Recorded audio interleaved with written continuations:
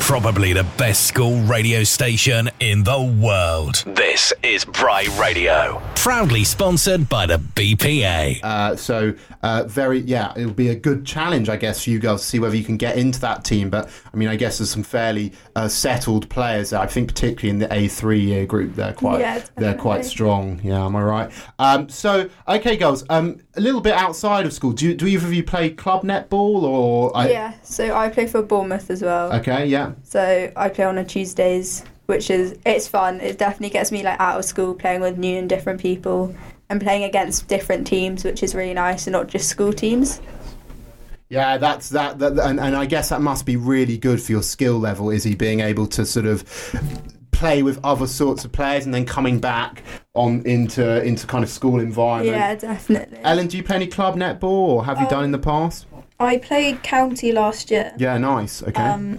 But I'm too old to carry on with that, so hopefully this year I'll try for Bath. Yeah. Netball's. I mean, I've seen. It's not. I have to say, it's not a sport I know that much about. But when I see it, it looks like a really good sport to partake in.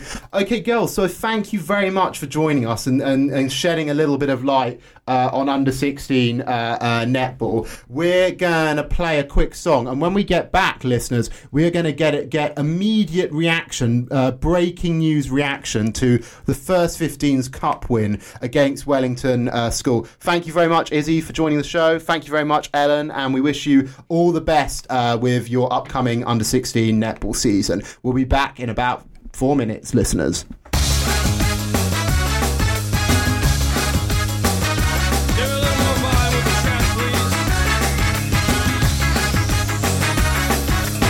She's into superstitions, black cats and voodoo dolls.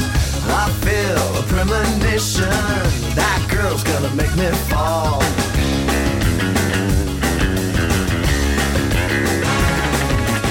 She's into new sensations, new kicks in the candlelight. She's got new addictions for every day and night. She'll make you take your clothes off and go dancing in the rain. She'll make you live her crazy life, or she'll take away your pain like a bullet to your brain. Upside, inside out, she's living la vida loca. She'll push and pull you down, living la vida loca. Her lips are devil red and her skin's a color mocha. She will wear you out, living la vida loca. Living la vida loca. She's living la vida loca.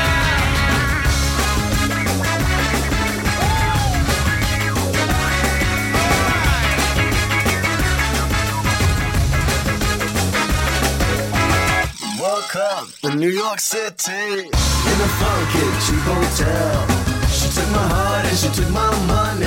She must have slipped me a sleeping pill. She never drinks the water, makes you order French champagne. Once you've had a taste of her, you'll never be the same. It should make you go insane. Upside, inside out, she's living la vida loca. She'll push and pull you down, living la vida loca. Her lips are devil red and her skin's a color mocha.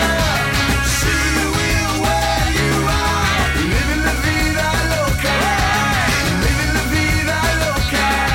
She's living la vida loca.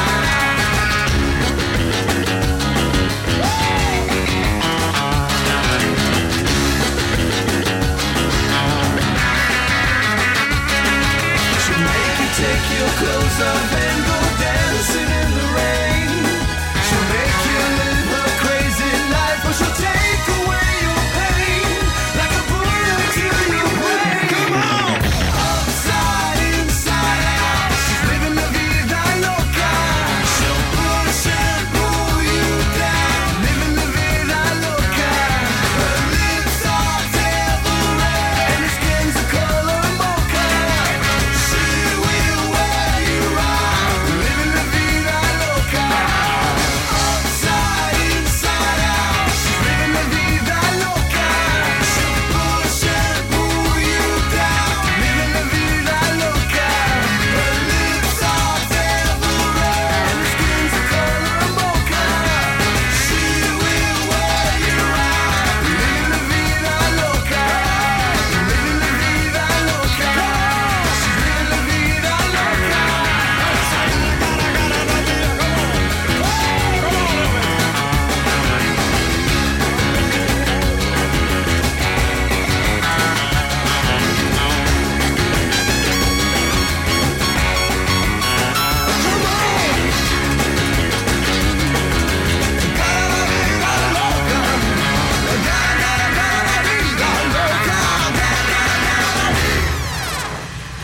Welcome back, listeners. The time is 10 to 9 and we are celebrating the final hour or so of Bry Radio's birthday with a bumper edition of Sports Talk.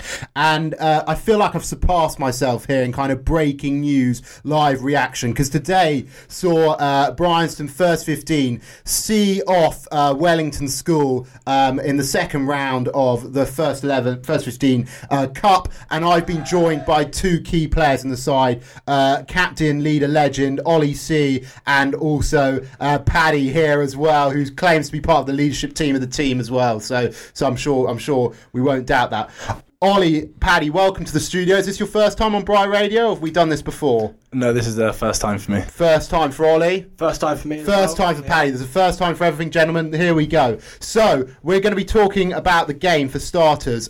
Boys, what was the build-up like to the game today?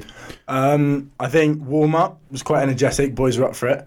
The crowd slowly kind of built towards the end. It was good. It was good energy in the group. I think, good atmosphere from the start really helped us, I think. Although first half was a bit shaky, wasn't it? Yeah, Ollie? First 25 minutes. Yeah. Go on. It sounds like someone needs to shed some light on something there. No. That sounded accusatory there. No. It's just we struggled to get ourselves into the game in sort of the first half. Yeah. And Mr. Drake said to us, was it about after they scored their second try, that we've got to kind of bounce back and respond. I mean, we did obviously got the win at the end, which is really, really good. Yeah. So looking back sort of on the cup run so far, remind me who you played in your opening fixture. It was a very convincing win against someone, wasn't it? We played Griffin School, and that was what, a 50-0 or basically something like that, 50-10 or something win. Yeah, so similar. Wellington School, big school in Somerset, I believe. So yeah, probably quite an intimidating opposition. So you guys, your prep was good, the warm up was good, everything went well. And you're saying that actually the opening exchanges perhaps you weren't switched on fully. Was it Drakey's words that triggered a turnaround? Yeah, the wise words from Mr. Drake were kind of really helped us, boys, I think. Okay, and was that half time or did a quick water break? You just 25 minutes in, I'd say. Yeah. And what did he say to you guys? Without anything too specific. I'll let Ollie. It's kind of just disciplinary things. Yeah. So Yeah. we conceded a ridiculous amount of penalties the first 25 minutes. Okay. But I think after that, we definitely switched our heads on and definitely kind of realised this cup game, we could be kicked out any minute. Yeah. So we just got to turn up and play well. Yeah. So who really stepped up then after that sort of moment? I think Ollie R. Yeah, that's fine. He's our scrum half. He definitely stepped it up, and also Stan V, number 8. Is incredible work rate. Yeah.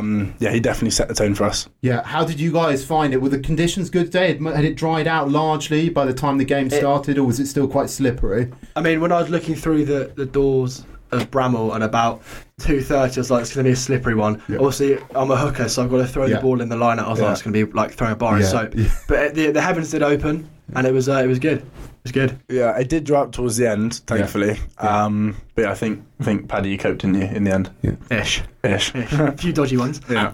And you boys, I mean, looking at the pitch there, it looked like in terms of your pack, you did have quite a considerable size advantage. And certainly when I came over to the game, we're definitely dominating up front. Yeah, we do. We thankfully this year we've got a couple of big boys here below, and also some boys in our year who've kind of stepped up this term. Yeah.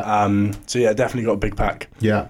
And then also, I guess, some people stepping up in the backs, like Ollie and... was Will playing 10 today? Or No, it was Aidan. Yeah. Aidan was playing 10. Yeah. I heard George played very well before he very sadly sustained an injury. Yeah, George Liddon was good today. Yeah, George L. Yeah, he was good at the full-back. And Mav played well, did he? Yeah, scored 2 tries. 2 tries. Is it 2? 1 or 2. 1 or 2. He made some fantastic breaks. And I also think Dawn played well when he got into the open space, and also Charlie L on the wing as well. So, I mean, it's been, let's not be around the bush, it's actually been a fantastic start of the season on paper, right? Yeah, really good. Effectively, you guys are unbeaten, right? Yeah. Apart from some 5 wins from 5, isn't it? 5 wins from 5, yeah. 5 wins from 5, and there's been some good tough fixtures in there as well. Beach and Cliff, for example, Wellington School, and not to be underestimated. Boys, where do you see this this sort of group of players going forward for this season? Could we consider an unbeaten season? I think who are going to be your toughest opposition? Yeah, so I think our toughest ones coming up would be Dean Close next Friday. Yeah, okay. Which is away in Gloucestershire. Okay. And then Canford have always been strong, but this is definitely the year we can beat them. Yeah. And we've spoken as a team like we're aiming to be undefeated this season. And it could definitely happen. Happen. I mean, it's a great aim, and you can only beat what's in front of you, and 5 out of 5 is a pretty good start. Boys, I don't know how much work you've done, but how have you found working with new members of staff like Mr. Elric and Mr. Pope? I think Mr. Eric's been fantastic because he's always had that international experience. So he's helped our pack and forwards, especially like loads. And I know Paddy with his throwing. I mean, every Tuesday I go up to the sports centre with him, and we have like a hooker throw sort of clinic thing, and it's been really good because I've only been playing hooker for about 6 months. And him coming in here has just been amazing. Like, I've got my technique right and everything. So Mr. Elric's been brilliant. Mr. Pope as well for the backs as well. The skills. It's just been a really good sort of intake of coaches we've had. What in terms of today, Paddy? Did you have to make any pressure throws, or were they largely any sort of rolling mauls or anything? We had a few rolling mauls. But most of them were sort of just standard throws. I saw one. I was quite surprised. I saw one go to the back actually in the last line out of the game. Actually, when I went up there, someone tried. I think you tried to hit maybe Ollie at the back. It was only, just a little bit long. Mr. Morris, can I bring you in here, because obviously you've seen several Bryanston first 15s over the years. Where do this group of players rank, and what do you reckon is their kind of what they should be aiming for over this season? Well, from my experience, they look like a pretty decent first team actually, and especially with who they're playing this year, I don't really see any reason why we can't be going unbeaten. I think for me, a couple of little work-ons for them would be their attention to detail. So again, they won 30 points to 10 for those who don't know today, but easily it could have been 50 plus.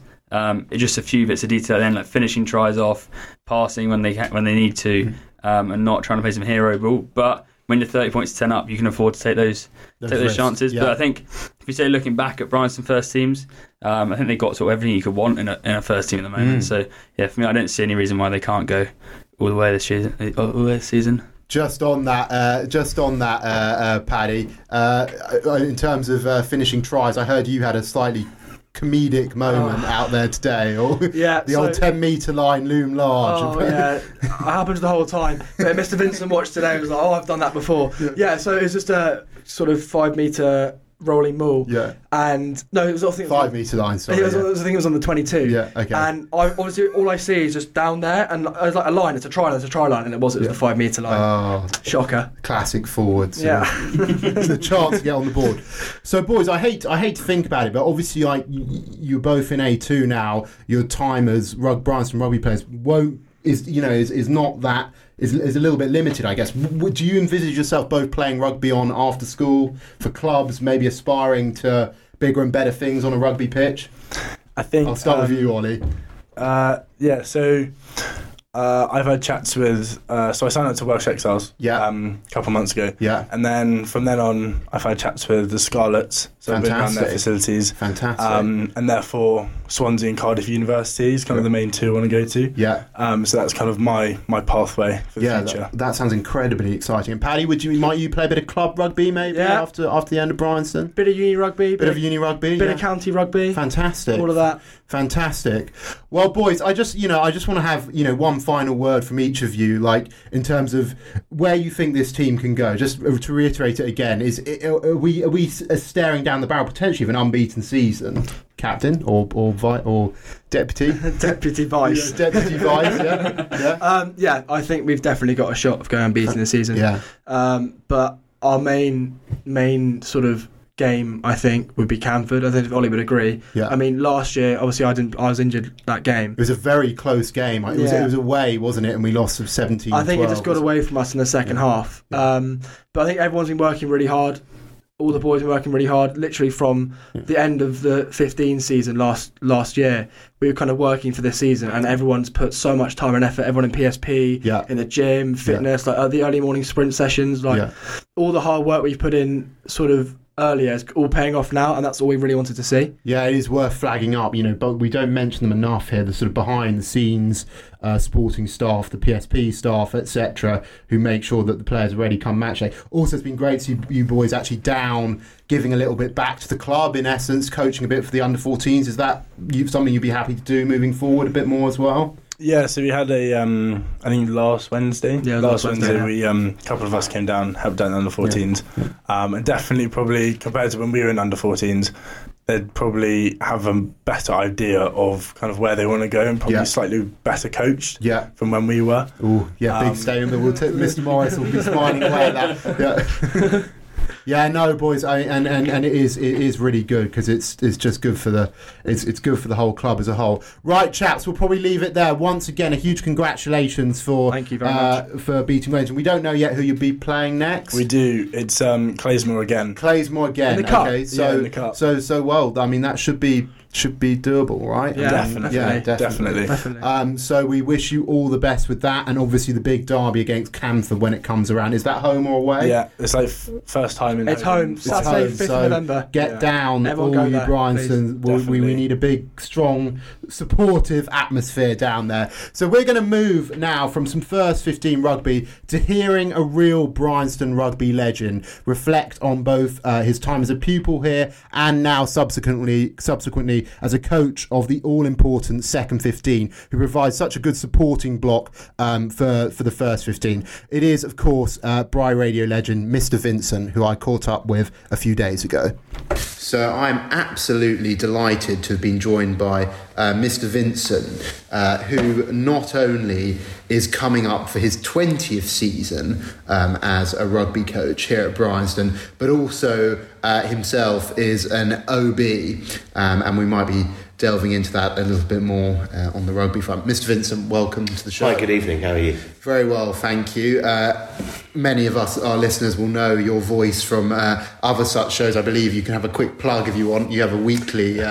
it was bi-weekly, but I've moved to a Thursday morning breakfast, mainly because nobody else really seems to want to do that slot, because it's just before house meeting. It's got a nice alliterative name, hasn't it? Vincent's Vault of Various. That's what we went with for a while. Fantastic. Awesome. Yeah. But okay, so music's one of your likes. We're actually going to be talking about another of your passions today, which is rugby. And obviously, as I laid out there, you've got quite a rich backstory in terms of your role in Bryanston Rugby. First of all, talk to me about your time here as a schoolboy and the role rugby played in your Bryanston career here. Rugby was really sort of crucial to me. It's one of the main reasons why I came here. My older brother went to Winchester. The other reason was that although I got kind of just into Winchester, I'm not sure I would have been in anything but the bottom set at Winchester when I went. But actually, so leaving that aside, one of the crucial things was they didn't play rugby at Winchester, and they do now actually. It's football school, isn't it? It's football and something called Winchester College football, which is a sort of bit like the Eton Wall game, anything. So, rugby was really important. Played my way up through the school, and then in my lower sixth, I played, I think, 4 times, maybe something for the first 15. That was a very strong side that had a guy called Phil de Glanville playing for it. But I played a little bit part in that season, and we had a really successful season, but I was mostly the seconds that year. And then the upper sixth, I played, I think, all but one. Sadly, that year, Phil's year had left, and although the year below me was quite strong, mine wasn't. So in my upper sixth year, I think we definitely didn't have a winning season, let's put it like that. So it was a little bit, here and there, but loved rugby, and then went on to play at university, and then in the army, and then, it was a crucial part of when I came into teaching. I wanted to do rugby. What position did you play back then? Look like a prop now. Back in the day, I was blindside flanker, so I loved number 6. Yeah. Never quick enough as a 7. Yeah. But 6 is you get to grab hold of scrum halves and do the dirty dance the hornpipe on their heads. Or you were back in the day. You're not allowed to do that anymore. Okay, so then you left and went to university, joined the army before coming back here in the early 2000s, right? Yeah, 2003. 2003. Okay, and as we said, this is coming up for your 20th season. So over the years, which rugby teams have you taken at Bryanston? I imagine you've done the full. Range, I did about the first 5 or 6 years here doing the under 15As. Yeah. And then I did a little bit of the under 16As. And then I did several years with Dr. Bakra. The two of us sort of teamed up on the 14As, which I have to say was vastly enjoyable. I always loved doing the 14s. Yeah. Did that for a few years, and now I'm with Game 1. So I coach, help out while more qualified people than me coach, and then I stand on the sideline with the second team, which is a great privilege on a Saturday or a Thursday. And we're going to go and focus in on that. I just want to get the answer to one maybe slightly difficult question. Yeah. In these, of all the superstar rugby players that have been through Bryanston, in the 20 years that you've worked here, who's been the one for you that has stood out the most in your 20 years here? A player you've worked with in terms of... I mean... The greatest of the great. The person who's probably gone the furthest, other than Phil, but he was when I was at school, obviously, and he was the year above me, and he captained England. I tutored Charlie Ewells for the 2 years he was here, and he went on. He was a phenomenal player. But I have to say, I think probably the player I've seen here who was the biggest game changer, I'll do 3 if I may. Okay. One was Henry Purgos, who was the son of the old head of rugby, a great scrum half, went on to play for Scotland, but really, really skillful. And there was another guy called... I'm going to get in trouble if I miss people out. Another guy, Rory Jennings, very, very good player. Him and Max Clark as a team. But actually, I think the biggest game-changing player I ever saw at schoolboy level was a boy called Ben Williams. Okay. Who, sadly, he left school before his A-levels. He went to take up a personal contract with Bath. But he was, particularly at under 15 and under 16 level, he was absolutely lethally quick and big and strong, and just, if you had him on your team. He was in the side that I took with Henry Purgos to Rosslyn Park, and sadly he got concussed. So when we met Sedbergh, which contained within it Mr. George Drake, aged 16. Ben wasn't playing for us, and George said the Sedbergh team had been absolutely cacking themselves all day, thinking we've got to play that big blonde boy, and then he wasn't in our side, and sadly, having knocked out Wellington College, we were then eliminated by Sedbergh, so that was a sad day, but there we go. I've got to zoom in on this for our listeners a little bit. Give us a little bit of a colour on what a 16-year-old George Drake was like on a pitch. I think I can't remember him personally from then because I didn't know who he was. They were just a very skillful team all round. But I have to say, when George came back here to, first of all, rugby coach and then teach and things, I think one would be pushed, and he can owe me something for this, to find a more naturally talented rugby player, but distributor, fly half, feet, hands, just it makes you feel quite jealous and ill that somebody can have such effortless skill, but he does. I remember I played a game of touch rugby with him last year. I think it was the first time he'd played any kind of remotely game-based rugby thing, and I remember him picking out a winger from the middle of the pitch for a pass, basically, and that was... He just makes people look silly. Makes people look very silly. Absolutely. So, Mr. Drake, you'll appreciate that shout-out. Okay, so moving on and focusing in on this season then. So, Game 1... give us a little bit of intel on how that's shaping up in terms of the senior squads in general. Mr. Drake was only talking to the boys earlier today in the Monday training session and saying that actually the vibe in Game 1 at the moment is really, really good and really, really positive. And the first 15 have had a great season so far. They've got a cup match on Wednesday, so that's good luck to them.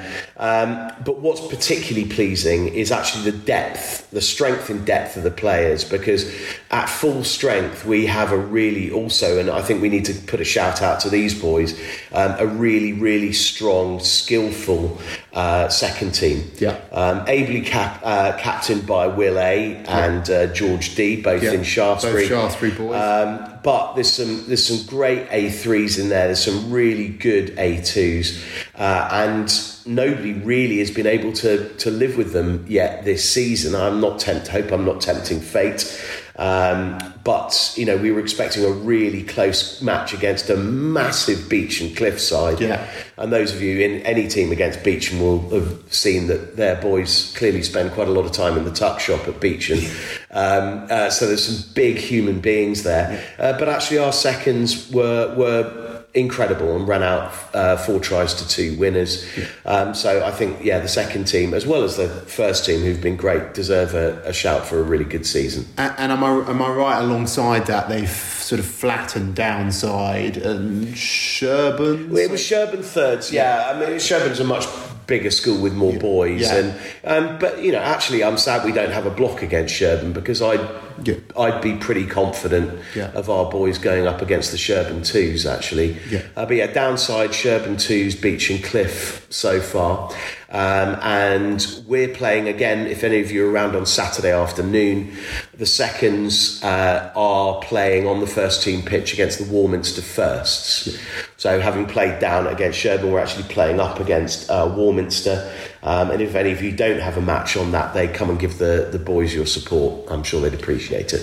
Thank you very much for that, Mr. Vincent.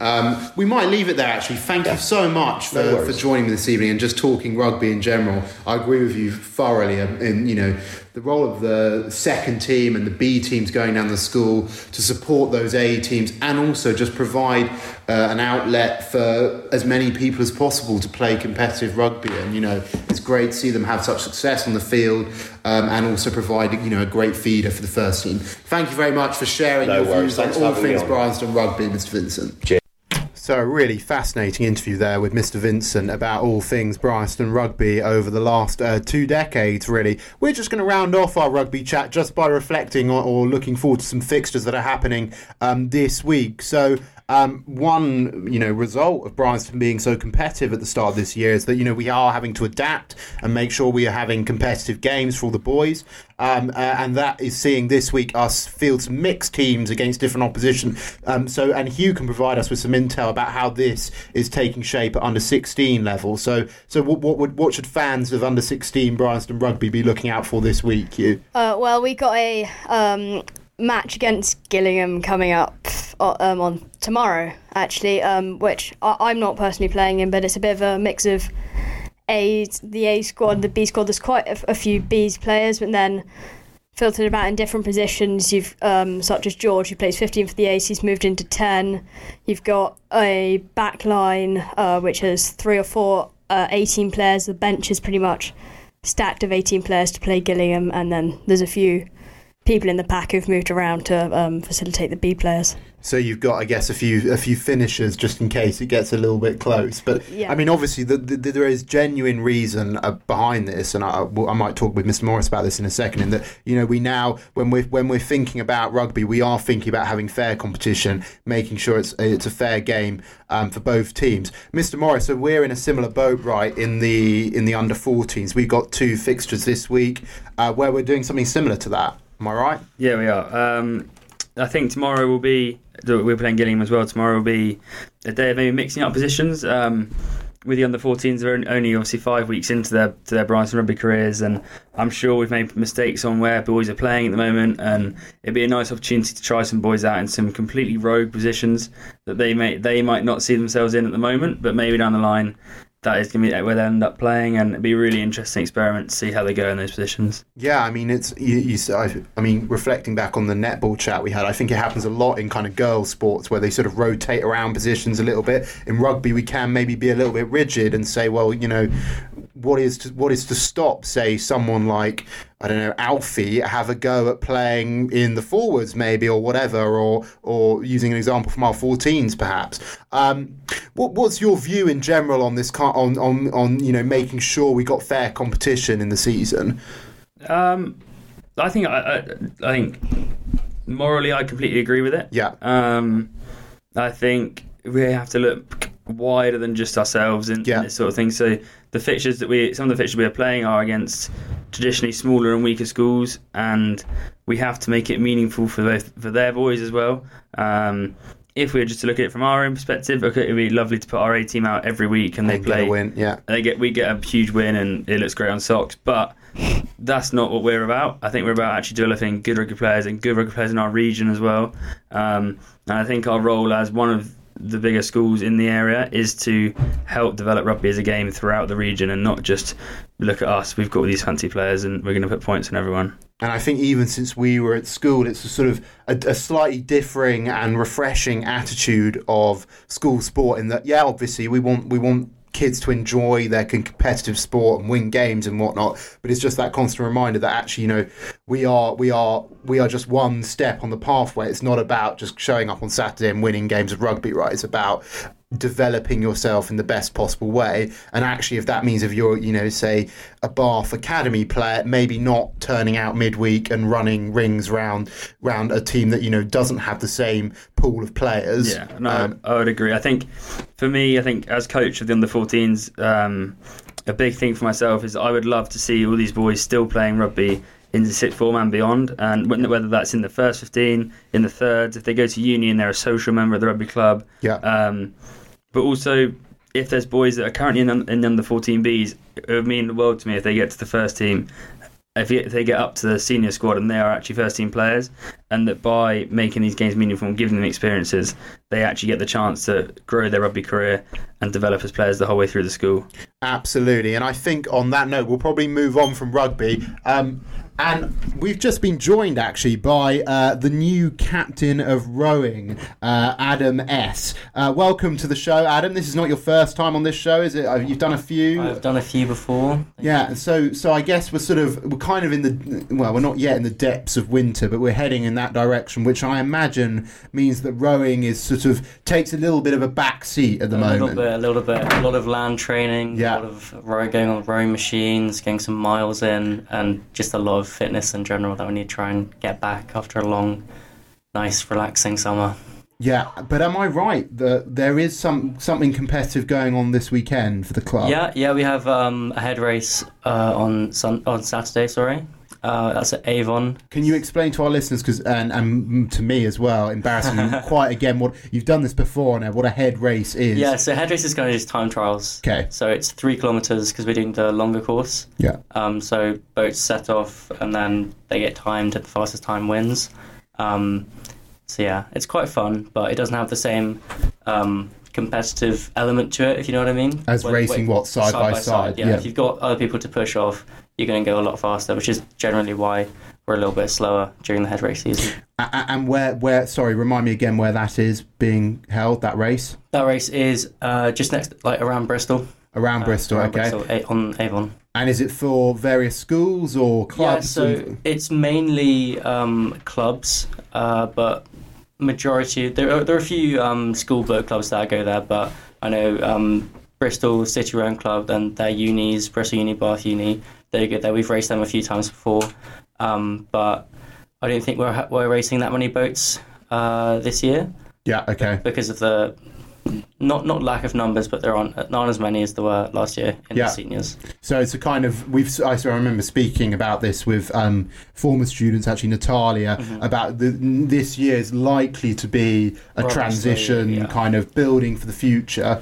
How do you see your role as captain in that then? I think my role is more encouraging people to do rowing and try and keep people who are doing rowing to keep them doing it into A3 and A2 and things like that, because at the moment the Bs are really where I'm expecting them to be the next flagship 8, if you know what I mean. Yeah, okay. Yeah. Are you going to try and get a couple of seriously competitive boats out this summer? Yeah, I'd love to.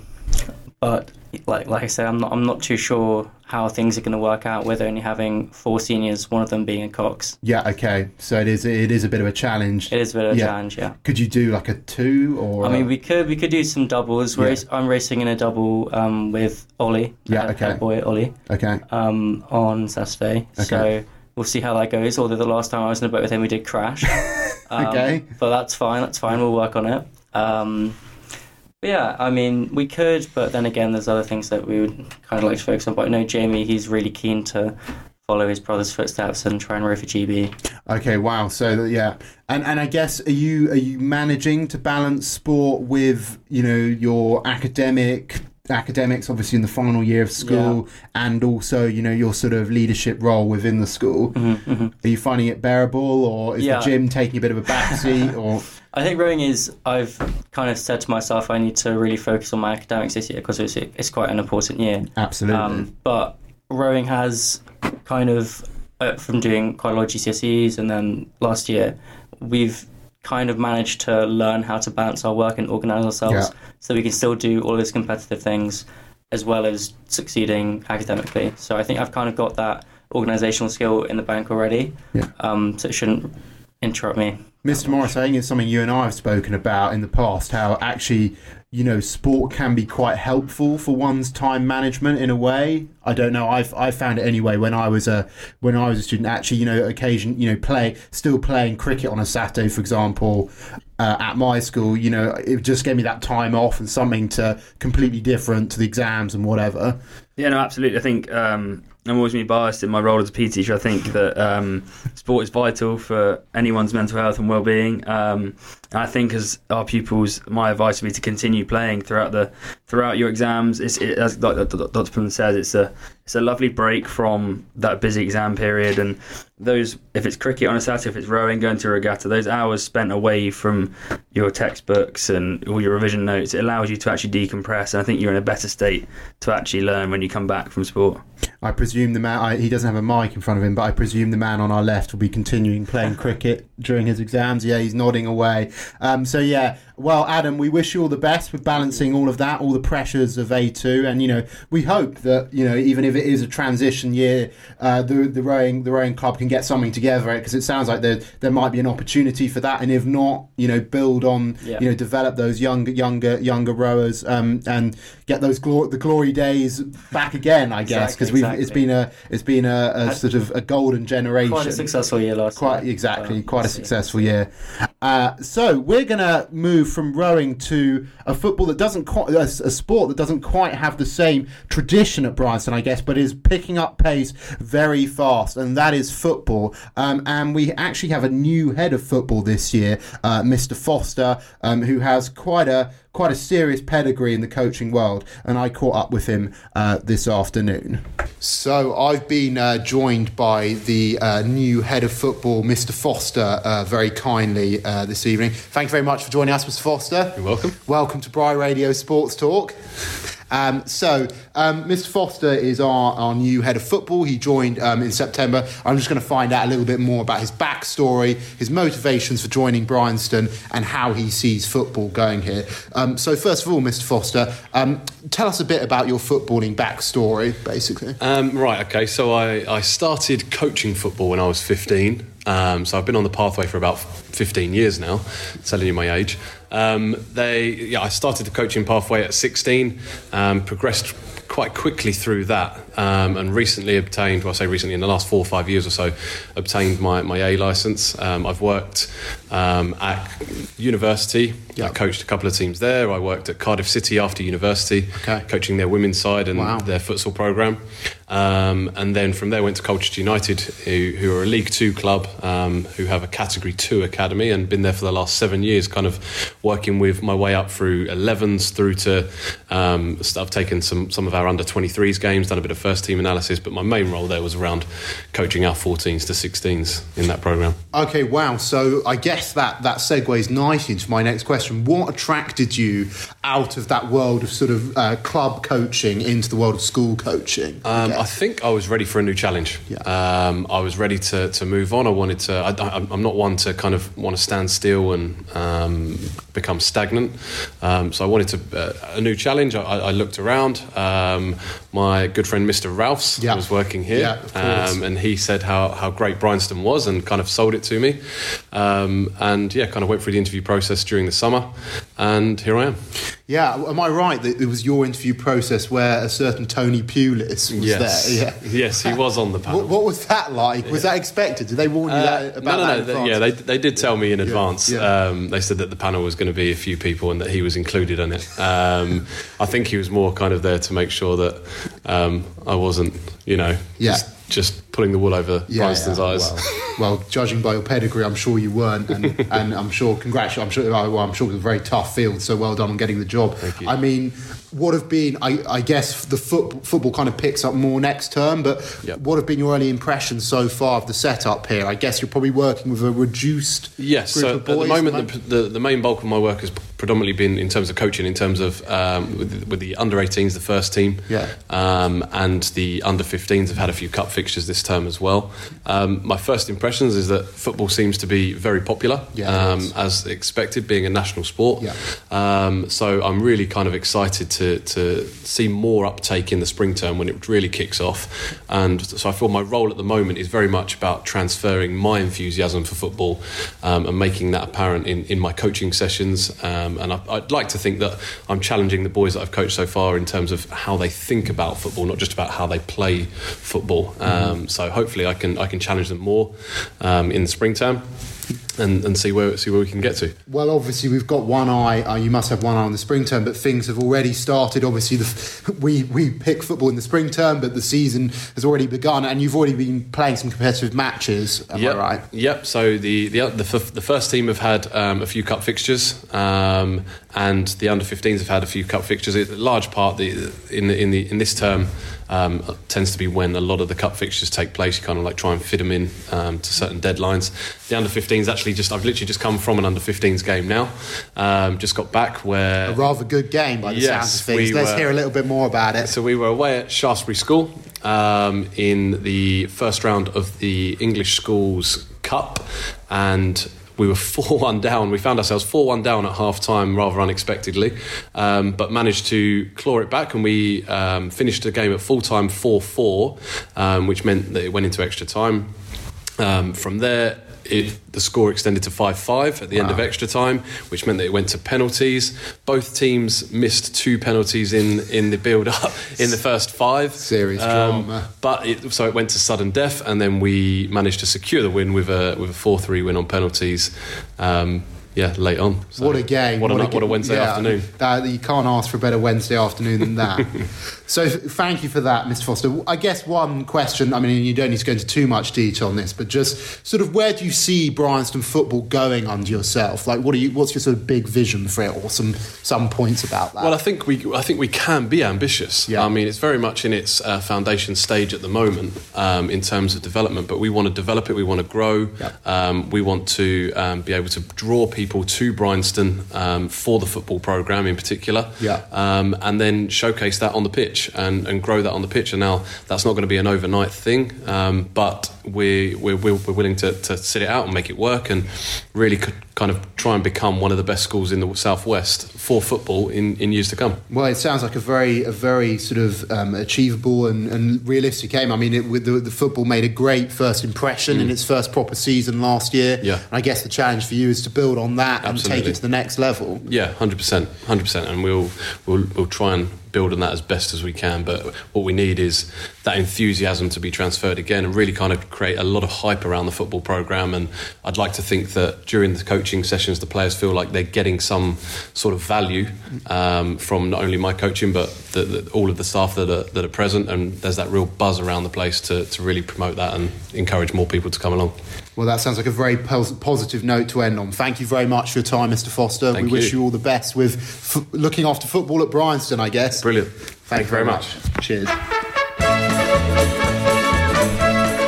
And so, welcome back to Bry Radio Sports Talk on our big birthday special edition. The time is coming up, well it is actually 8:30, which means that Bry Radio has been non-stop live on air for 13 and a half hours today. What a shift. Hugh, can you give us a quick round of applause for that?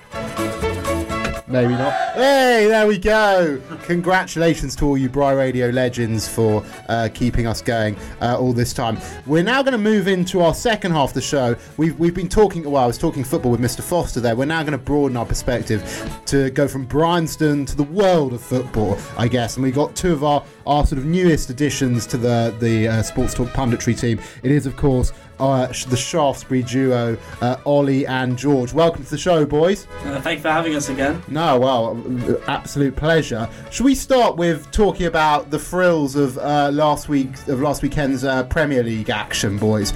We've also, of course, got Mr. Morris, so I'm sure we'll want to talk some Arsenal stuff eventually. So, what did you make of some of the games? George, should we have a chat first of all about, well, the big 3-3 Liverpool-Brighton game? What do you make of that?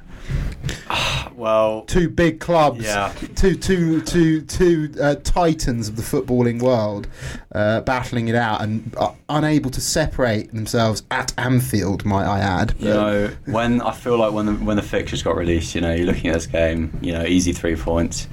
You know, we'd either be first or second in the table. Brighton somewhere around 12, 13, and then you get to you get to this match day, and you're like, we're sitting in 8th, 9th, not 9th. Sorry, I think, you know, Brighton are 5th, 6th. I'm not sure.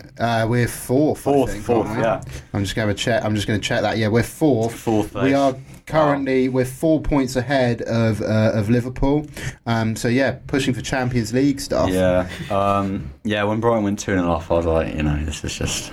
That must be one of your lowest moments as a Liverpool supporter of recent years. I don't even know. It was just such a shock. And then 2-2, Firmino, you know, you're like, okay, we have a chance. This is good. We're playing better. And then 3-2, you know, normally when we're in that position, we sort of see it out. Yeah. You know, a bit like when Man City go 3-2 up, they don't really concede, and then we concede again. You know, you sort of have to see it coming. You know, I think Brighton played so well. They had so much press on us. Yeah. I think Trossard's hat-trick was our first in the Premier League. Yeah. You know, we're not exactly renowned for scoring goals, but yeah, great stuff from the Seagulls there. Ollie, were Chelsea in action over the weekend? Well, I guess they were. Yeah, it was 2-1 against Crystal Palace. 2-1, don't mind that. First win under Potter. We're playing against Milan right now, so that would be a huge win for him. Yeah, we will go on to some Champions League stuff. But yeah, left at the last minute. Conor Gallagher getting the last one, 90th minute, 91st minute. Chelsea have had not an ideal start, obviously, but well, to be fair, we've changed managers and we're having a better start to the Prem than Liverpool. So yeah, you've got to look at it in different areas. But we also in risk of losing our right back Trent. Apparently, Liverpool are looking for a new right back. Okay. Because Trent's not filling the quota, apparently. Oh, really? So well, yeah. I mean, Trent. It's funny, isn't it? How, you know, sort of we're very good at sort of pulling down our kind of heroes, aren't we? I mean, barely half a year ago, Trent Alexander-Arnold was the answer to everyone's problems, and now he's getting some serious heat. George, what do you make of that? Look, I think it's harsh. I mean, you know, he's delivered so much to Liverpool. Yeah. You know, the amount of assists he's got for 6 seasons he's been playing in the first team. You know, he's helped us to the Premier League, Champions League. You know, we've conquered all of Europe. I think it's harsh. I think Gareth should, you know, he definitely should be on the plane. And his free kick yesterday, it just showed that. Yeah, so I mean, so a big comeback win, I guess, for Liverpool yesterday. How do you feel going into that game? Because obviously, I imagine you. Yeah, no, I think it's the win's massive because it's something that we needed, you know, to boost the sort of just the spirit of the team. Yeah, I think Klopp's tried something different. You know, obviously what we'd had for the last 5-6 games hasn't been working. You know, you try something different. You know, sort of. I feel like you can risk it against Rangers because I think if we tried something different against Ajax or Napoli, then it would have been the risk could have been higher. Was it first leg v Rangers? Yeah. So I mean, tougher, I guess, going to their place, but. Yeah, at Anfield, I mean, if Liverpool are losing that... I think I saw a bizarre stat that it was actually the first time they'd ever played each other competitively. Really? Liverpool and Rangers. And I guess, that might make sense. And I feel like the Ibrox game will just be madness. Quite hostile, wet, probably. But yeah, absolutely. And we've currently got... Have we currently got your team, Brunty, in Champions League action? Against Milan right now. Against Milan at the moment. 0-0, is it? 0-0, yeah. Yeah, okay. So is that at home? I think, yes, it is at home. Yes. At home, okay. So again, big game for Chelsea that under Potter, where he needs to be able to deliver in these big European matches, because that's what really he's been appointed. Well, they'll say he's been appointed to kind of grow the squad and whatever and develop the club or whatever. But in reality, Chelsea are going to be looking for results, right? Well, he's apparently been given the first season. Even if he doesn't get Champions League football, he's still at the manager. So they're thinking of this as a long-term thing. One thing I like already, he's brought in academy players and pushed them up. I think Omari Hutchinson has already started training regularly with the first team after only just signing from Spurs or Arsenal this summer. Chelsea just scored. Okay. Yes. Hot off the press, guys. Chelsea go 1-0 up against Milan after 29 minutes. So, good start for Chelsea there. What about Cucurella? Has he been bonded with him? Is he playing okay? Because I guess for a Brighton fan, I've got to wonder what's going on there. My only worry is, for me, Ben Chilwell is a lot better than Marc Cucurella. Okay. And I think that Potter will try and keep his man in there. Yeah. But what we've seen of Ben Chilwell across this season is unbelievable performances. Yeah. Okay. Yeah. Well, you don't want. Do you remember Sarri was such a big fan of that Italian midfielder who what's his name? He always plays for you. Who's quite divisive. Jorginho, exactly. Yeah. Jorginho, and it's quite difficult when a manager clearly has a man they absolutely back, right? Who happens to be in that same club squad. Yeah. But yeah. I mean, I'm obviously a big fan of both of those players, being a Brighton fan. Mr. Morris, let's bring you in. It's a good time to be. It's actually a good time to be alive as an Arsenal fan at the moment, right? Absolutely. Probably the best time since you moved to the Emirates, I think. Yeah. So coming up to nearly a decade now, well, over a decade, coming up to nearly 15 years at the Emirates, and it's absolutely great time to be alive. Beat Spurs 3-1 at the weekend. Yeah. Mr. Foster in the office didn't take that well. I didn't know. I didn't ask him about his actual football love. Fan. Yeah. But no, we played some great stuff. It was a real polar opposite approach to the game. Tottenham tried to sit in deep, sort of 10 players in their own box, and then try and hit on the break. And Arsenal actually played some lovely football, and I think was deserved winners in the end. I like how Ben White started to play on the right now as well. Yeah, Ben White looks really good on the right. Actually, an old school friend of mine. Ben really? White. Another product of Brighton and Hove Albion as well. Arsenal. But yeah, he's looking really good. Thomas Partey put in a man of the match display. Looks probably one of his best games for Arsenal. And of course, the usual trio of Saka, Jesus, and Martinelli were as good as they normally are. Yeah, so, I mean, Mr. Morris, I guess at Arsenal you haven't had massive personnel change, right? And many of those names are pretty familiar and have been around for a while. Do you think this is sort of the reward for sticking with Arteta, or was this always on the cards, this kind of flourishing? I think it's probably what... I wouldn't say it was always in the cards with Arteta, but I think when you give a young manager a chance, to someone who's clearly so highly rated within the game, even if you go back to when he was playing up, Wenger was calling him out to be one of the next great coaches, and whenever, I think obviously people haven't paid a huge amount of attention to Arsenal in the last years, but when you watched Arteta, it was so clear to see what he was doing, and to see it come to fruition now with the additions of Gabriel Jesus, I think it's been huge for Arsenal. William Saliba at the back has been... Well, he's 21 and he's potentially been the best defender in the Premier League this season, and looks absolute class above for someone his age, and we just look like a proper team. I think we haven't been able to say that for a long time, and people said, Arsenal haven't played anyone good, and but now we're 8-9 games in, 21 points above Man City, playing arguably the best football in the league alongside Man City. And I'm trying not to get carried away, but I think when you actually watch Arsenal for 90 minutes every week, you do seriously get impressed with the stuff they play. And I mean, I'm going to ask you it straight out. Do you think this could be the season where, you know, the glory days return and could you win the championship?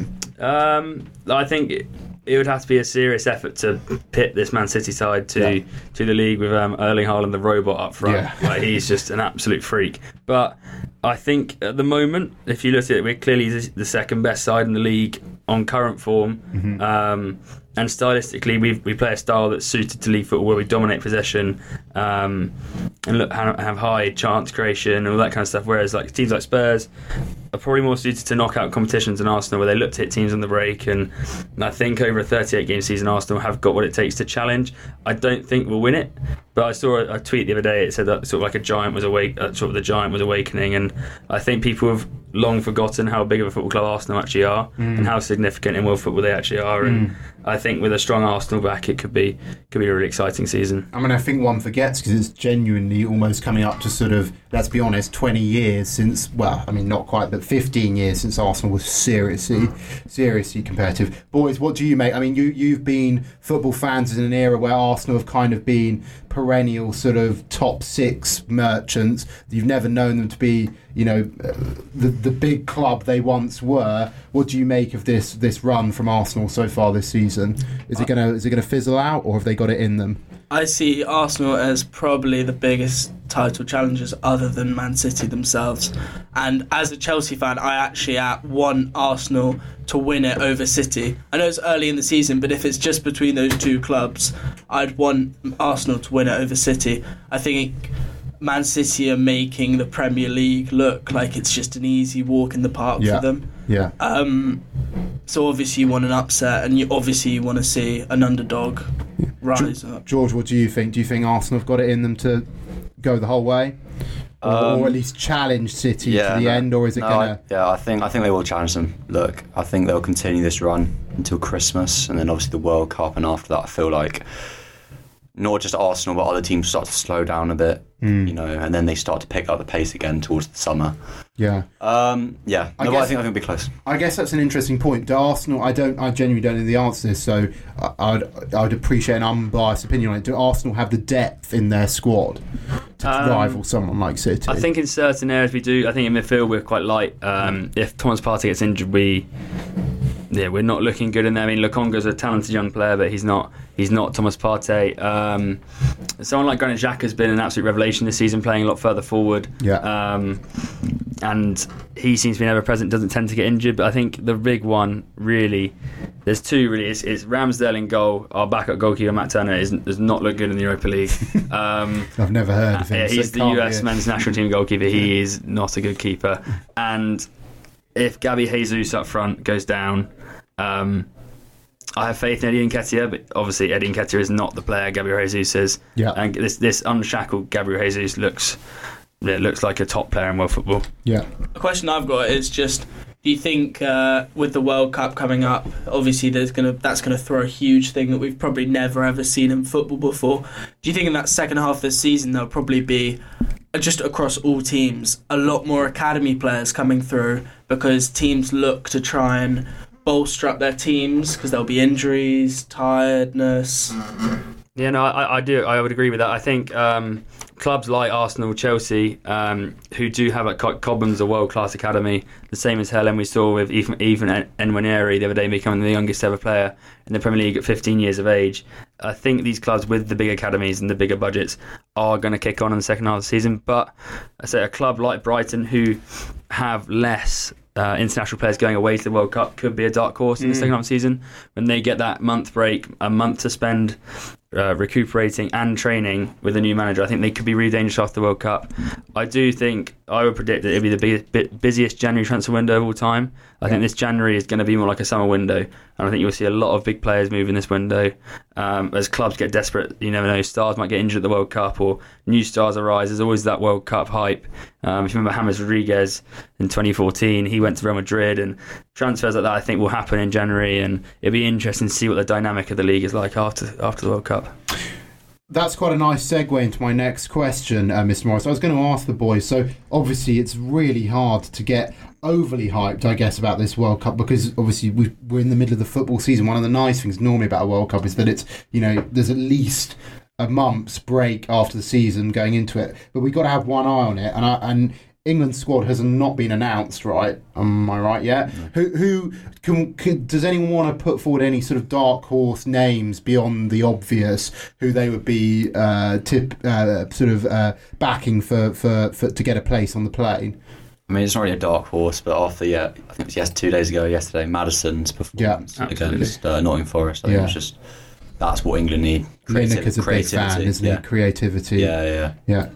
Ben White, I mean, is he someone who should be getting a look in? I think so, definitely, when the likes of Conor Cody and Harry Maguire are still getting in the squad. Ben White's ability to play right back at such a high level as he's currently showing, but also last season was one of England's best centre-backs in the league as well, and that ability to play both positions in a World Club squad can't be overlooked. And then moving forward, it might be a controversial opinion with the Chelsea fan in the room, but if on current form, if I had to pick one of Maddison or Mount, I think I would take Maddison. No disrespect to Mason Mount, but he's not playing the football he was playing a couple of years ago at the moment. I think Maddison has to be in that squad over Mason Mount at the moment. Yeah. So, I totally agree. But my dark horse would be Fikayo Tomori. I think he has to be in that squad. But I've got a big bone to pick with Southgate, and that is the fact that he's picked his World Cup squad that he's used every single time during these Nation League games. I don't know why he's not whacked Ben White and Tomori in the centre-back during these Nation League games. See how they play in these internationals that aren't very relevant, and see how they hold up. Put Maddison in, see how he plays in the international hold up, rather than going to the usual Mason Mount or Sterling, when you could save these guys because you know what they can do. Put them on for the World Cup, but why not try Maddison? Why not try Tomori? Yeah, and I think often, we've spoken about this already on this show, don't we? That managers sometimes do have their favourite, and that's fair enough. So just for that World Cup, for those of you, because it is creeping up on us a little bit, Jenny, at the moment. Our opening game is against Iran on November the 21st. We then play the USA on the 25th. And then finally Wales on the 29th of November. I mean, that is going to be a massive game. You'd think, though, really, I mean, looking at that, we should get out of that group. I've got people shaking their heads at me. That worries me. I feel like there are no excuses. We have to get out of there. Have to. Yeah. I honestly cannot see us getting out of that group. I think USA will have honestly, a hand on heart, I think with our current form, USA will have a shock win against us, and Wales will dig deep and somehow pull one up against us. Well, Wales, I imagine Hugh will be watching that and being the one annoying person in Shaftesbury House cheering on Bale and his crew as they sort of seek to get one over the old enemy. Mr. Morris, do you have a final word? Or I do see England getting out of that group. I mean, I don't think we'll do as well as people have thought in this World Cup. I think with it being in Qatar, the climate, I do believe a team coming from a warmer climate will perform better in this World Cup. I can see Brazil going a long way in this World Cup. Isn't it 100 minutes, the game now? They've got water breaks built in, I think. So, But I think that climate might put a dent in our chances. But I think if England do perform to their potential and Southgate does play forward at the back and actually pick our form players, I think we've got as much of a good chance as most teams. I think only the likes of France and Brazil probably post a better squad than us in terms of depth, but I think the manager quality may let us down in this World Cup. Okay, so thank you very much, Ollie and George, for joining us to talk all things football. We're going to be, Mr. Morris, myself and Hugh are actually going to be talking briefly about preparations for another World Cup that's also sneaking up on us, and that is, of course, the 2020 Cricket World Cup. Hugh, have you been, actually I'll leave you to play the intro. Have you been following much of our recent 2020 action? Have you been following the series against Pakistan? Yeah, I've been watching bits and bobs of that series against Pakistan, and yeah, it's supposed to be good stuff coming out of that. 4-3 winners. It felt like it went on for ages. I mean, it sort of started at the end of the England summer, and then it was only just finished, right? Do you remember? Do any performances from that stand out particularly for you? I think Phil Salt and Alex Hales, both. Well, they've not been stand out, but throughout the whole series, the 7-match series, I think they've both played 6 games, and they've both really put their hand up to be selected in that opening spot alongside Josh Butler. And moving down the batting order, the people coming in, Harry Brook and Ben Duckett, have looked really good at in the middle order.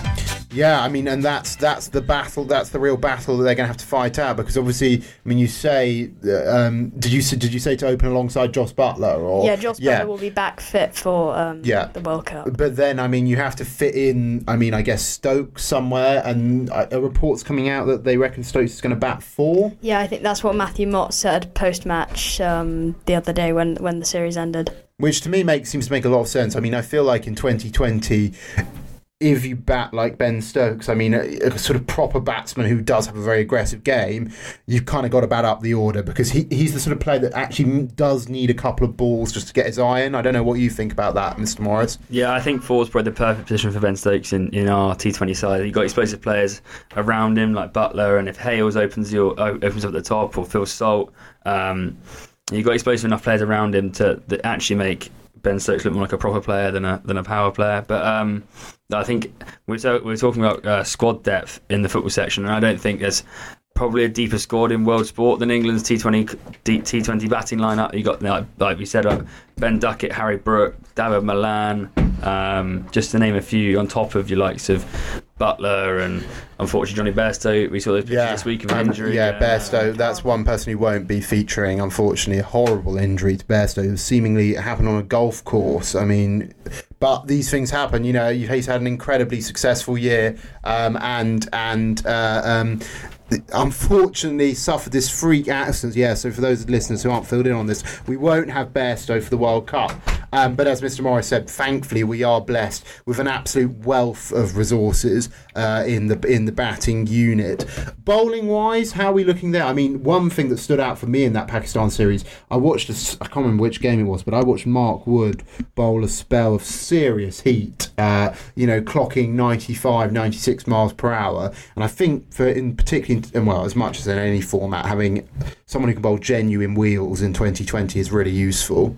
Yeah, England are starting to build more and more pace bowlers. We've discussed it on the show before. England need speed, and they've now got Luke Wood and Richard Gleeson, who've come into the side over the summer in the Pakistan series, and also I think Timur Mills is a travelling reserve. Oh, really? Which is really exciting for any England players. He's been injured quite a lot of his career. He's probably spent more time in rehab than he has actually playing cricket, but that speed is something that we're really going to need throughout the World Cup, and also the left arm angle on the likes of Gleeson, Wood, Mills. There's just so much depth. We could probably play a whole 11 of left-handers and left-armers. Yeah, and we've done this in the past, haven't we? We've fielded basically second teams against people and absolutely thrashed them. And I mean, it's sort of, again, kind of because it was bookended against the England summer, forgotten, but actually to go to Pakistan and beat them in a white ball series in probably the toughest conditions for an England player is a really good achievement. And that sort of thing in the past would have been considered a massive achievement. It's just the fact that we've got so used to this England white ball side just showing up and delivering. I mean, it seems odd, but they're off to Australia this weekend. They're playing a 3-matched T20 series starting on Sunday. So 3 games in a row Sunday. I'm not sure, they're not at the big grounds. I think they're going basically around the northern. Yeah, they're World Cup warm-ups. Yeah, so they're World Cup. I think it's Perth on Sunday. Yeah, okay, so Perth on Sunday. Then we're playing them on Wednesday and on Friday. So that, they'll be a fantastic opposition. They themselves, we talk about deep squads. I mean, they themselves are looking like getting some good depth as well. Reigning World Cup champions. Champions, never to be underestimated in a tournament format.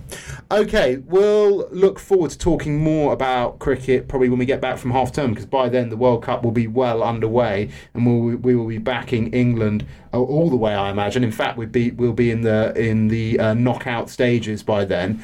No, we won't. We'll be still in the Super 12, but. Yeah, so we look forward to talking more about that. We're going to play a quick song, and when we're done with that, we're going to be talking some F1 with our regular pundits, Alfie and Ben, Bry Radio legends, one and all.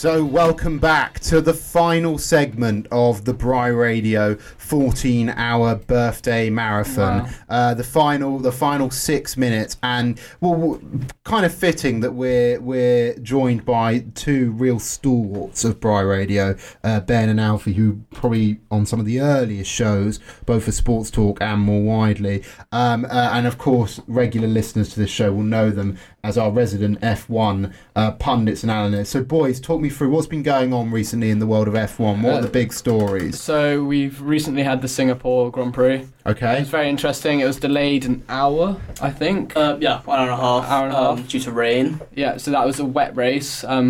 Meaning you went during wet races, you get to see different sides of drivers. You get to see the ones which can which you wouldn't really realise they can really they're incredible in the rain compared to other drivers. So drivers who struggled a bit, who we wouldn't expect, let's say Max Verstappen, I think he finished P7. He's not... Well, he didn't have a very good pole because he ran out of fuel. Oh. That's not very good. But then we got to see the incredible Perez win the race, who's an incredible driver. He can race in the rain. He can deal with his fuel. He's incredible with fuel. I think he's one of the best overall drivers I would put him to. And then we had both Ferraris P2 and P3, which is better than where they have been recently. I think Ferrari was a great car at the start of the season, because we're getting towards the end of the season now. Ferrari was a great car at the start. Everyone thought, Charles is going to win. He's going to get the world title. And then he's just slowly been fading away. And I think he is actually the best driver on the grid, as much as I love Max. It's sad to see. I think it's just engine issues. I think they've had issues with all the mechanics and all of that. Strategists. It's sad, but it was exciting to see Ferrari fighting though at the top, because last season they weren't where they were supposed to be, where they are meant to be. It's Ferrari, the best team they're meant to be. What F1 is. Yeah, no, exactly. I feel like they're a very household name. It's like them and Mercedes is the one that everybody knows. Yeah. We got the very exciting Japanese Grand Prix coming up next. What are my predictions? I think Max will be back up at the top. How many? I think he needs to get another win, or a win and then a P3 to actually win the world title, to guarantee he'll get it, which will be incredible to see Max again. He didn't really deserve it last year. Some may say he did, some may say... Yeah, exactly. But people compete. He'll actually deserve it this year, which would be good to see. Yeah, exactly. And it seems like his competition, Lewis Hamilton, he's on track to have his worst season in the history of his career. and he's been doing F1 since about 2008. And how bad is that by Hamilton? Has he won races? And for those of us who are real F1 noobs, say. So yeah, he's had some wins, but he's had more podiums. So like he's been in second or third a lot more than he's been first. Yeah. And especially at the start of the season, he was nowhere close to first. And now it's kind of like if you could put it into a graph, it's lots of ups and downs. Yeah. So fluctuating. Yeah, exactly. Yeah. Basically. No, exactly. But then a lot of that, I don't know if you can put it up to the car anymore, but they had a lot of something called porpoising at the start of the season. So it's when the car bounces up and down, and they were really struggling to get it under control.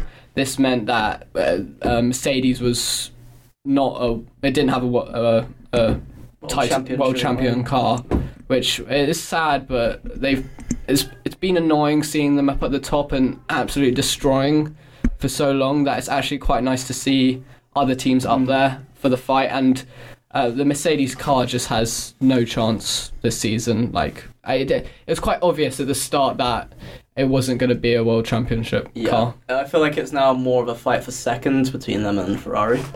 Yeah, I think that's very true as well. But then I still think I think Ferrari still has a better car, and better drivers. Lewis is not what he used to be. He's not his young self. He's not. It's sad to say, but he is getting old. And when everyone thinks of F1, most people will go straight to, oh my God, Lewis Hamilton. Who do you support? Lewis Hamilton. Yeah. Why? Oh, I don't know. It's just my favourite driver. I think he's fit or something. But he's not F1 anymore. It's not. He is, but he isn't. He's incredible. But yeah. As much as I like him, it'll be time for someone new soon to take centre stage in the world of F1. Who would you tip? Are you backing Verstappen to be that person? No, Charles.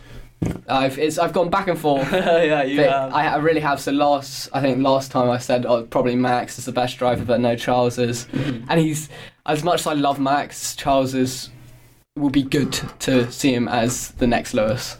Yeah, I feel like it might be a bit harder for him though, Charles. I feel like we're looking deeper into the future. I think Russell.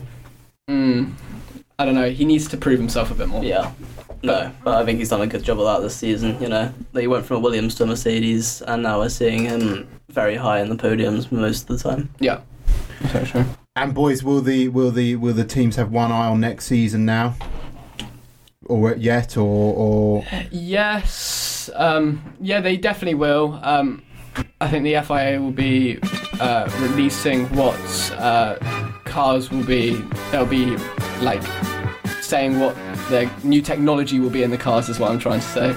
And then you will be seeing soonish what the new cars will look like, hopefully. Well, thank you for that, boys. I'm just very conscious that we've set a very clear time finish for today because it has, of course, been Bry Radio's big first anniversary. We set out to do 14 hours on air, and we have indeed done that. The clock has just ticked round to 9 o'clock. And I hope to our listeners, we provided a very fitting ending with our flagship sports talk show. That is round about all from us tonight, people. I look forward to speaking to you after half term. Thank you very much to all our pundits. Thank you to Hugh for being an amazing producer today. Thank you to Ben and Alfie for doing their many shows that they've done, and Mr. Morris, of course, for providing his expert words of wisdom. The girls talking netball were fantastic. We had great reviews of rugby, so just a great all-round show, and I hope you've all enjoyed listening to the Bry Radio first anniversary birthday bonanza. That's all from me, your presenter, Dr. Pullan. Have a lovely half term when it comes around, and we at the Sports Talk team will be coming to your airways after then. That's all for now. Goodbye.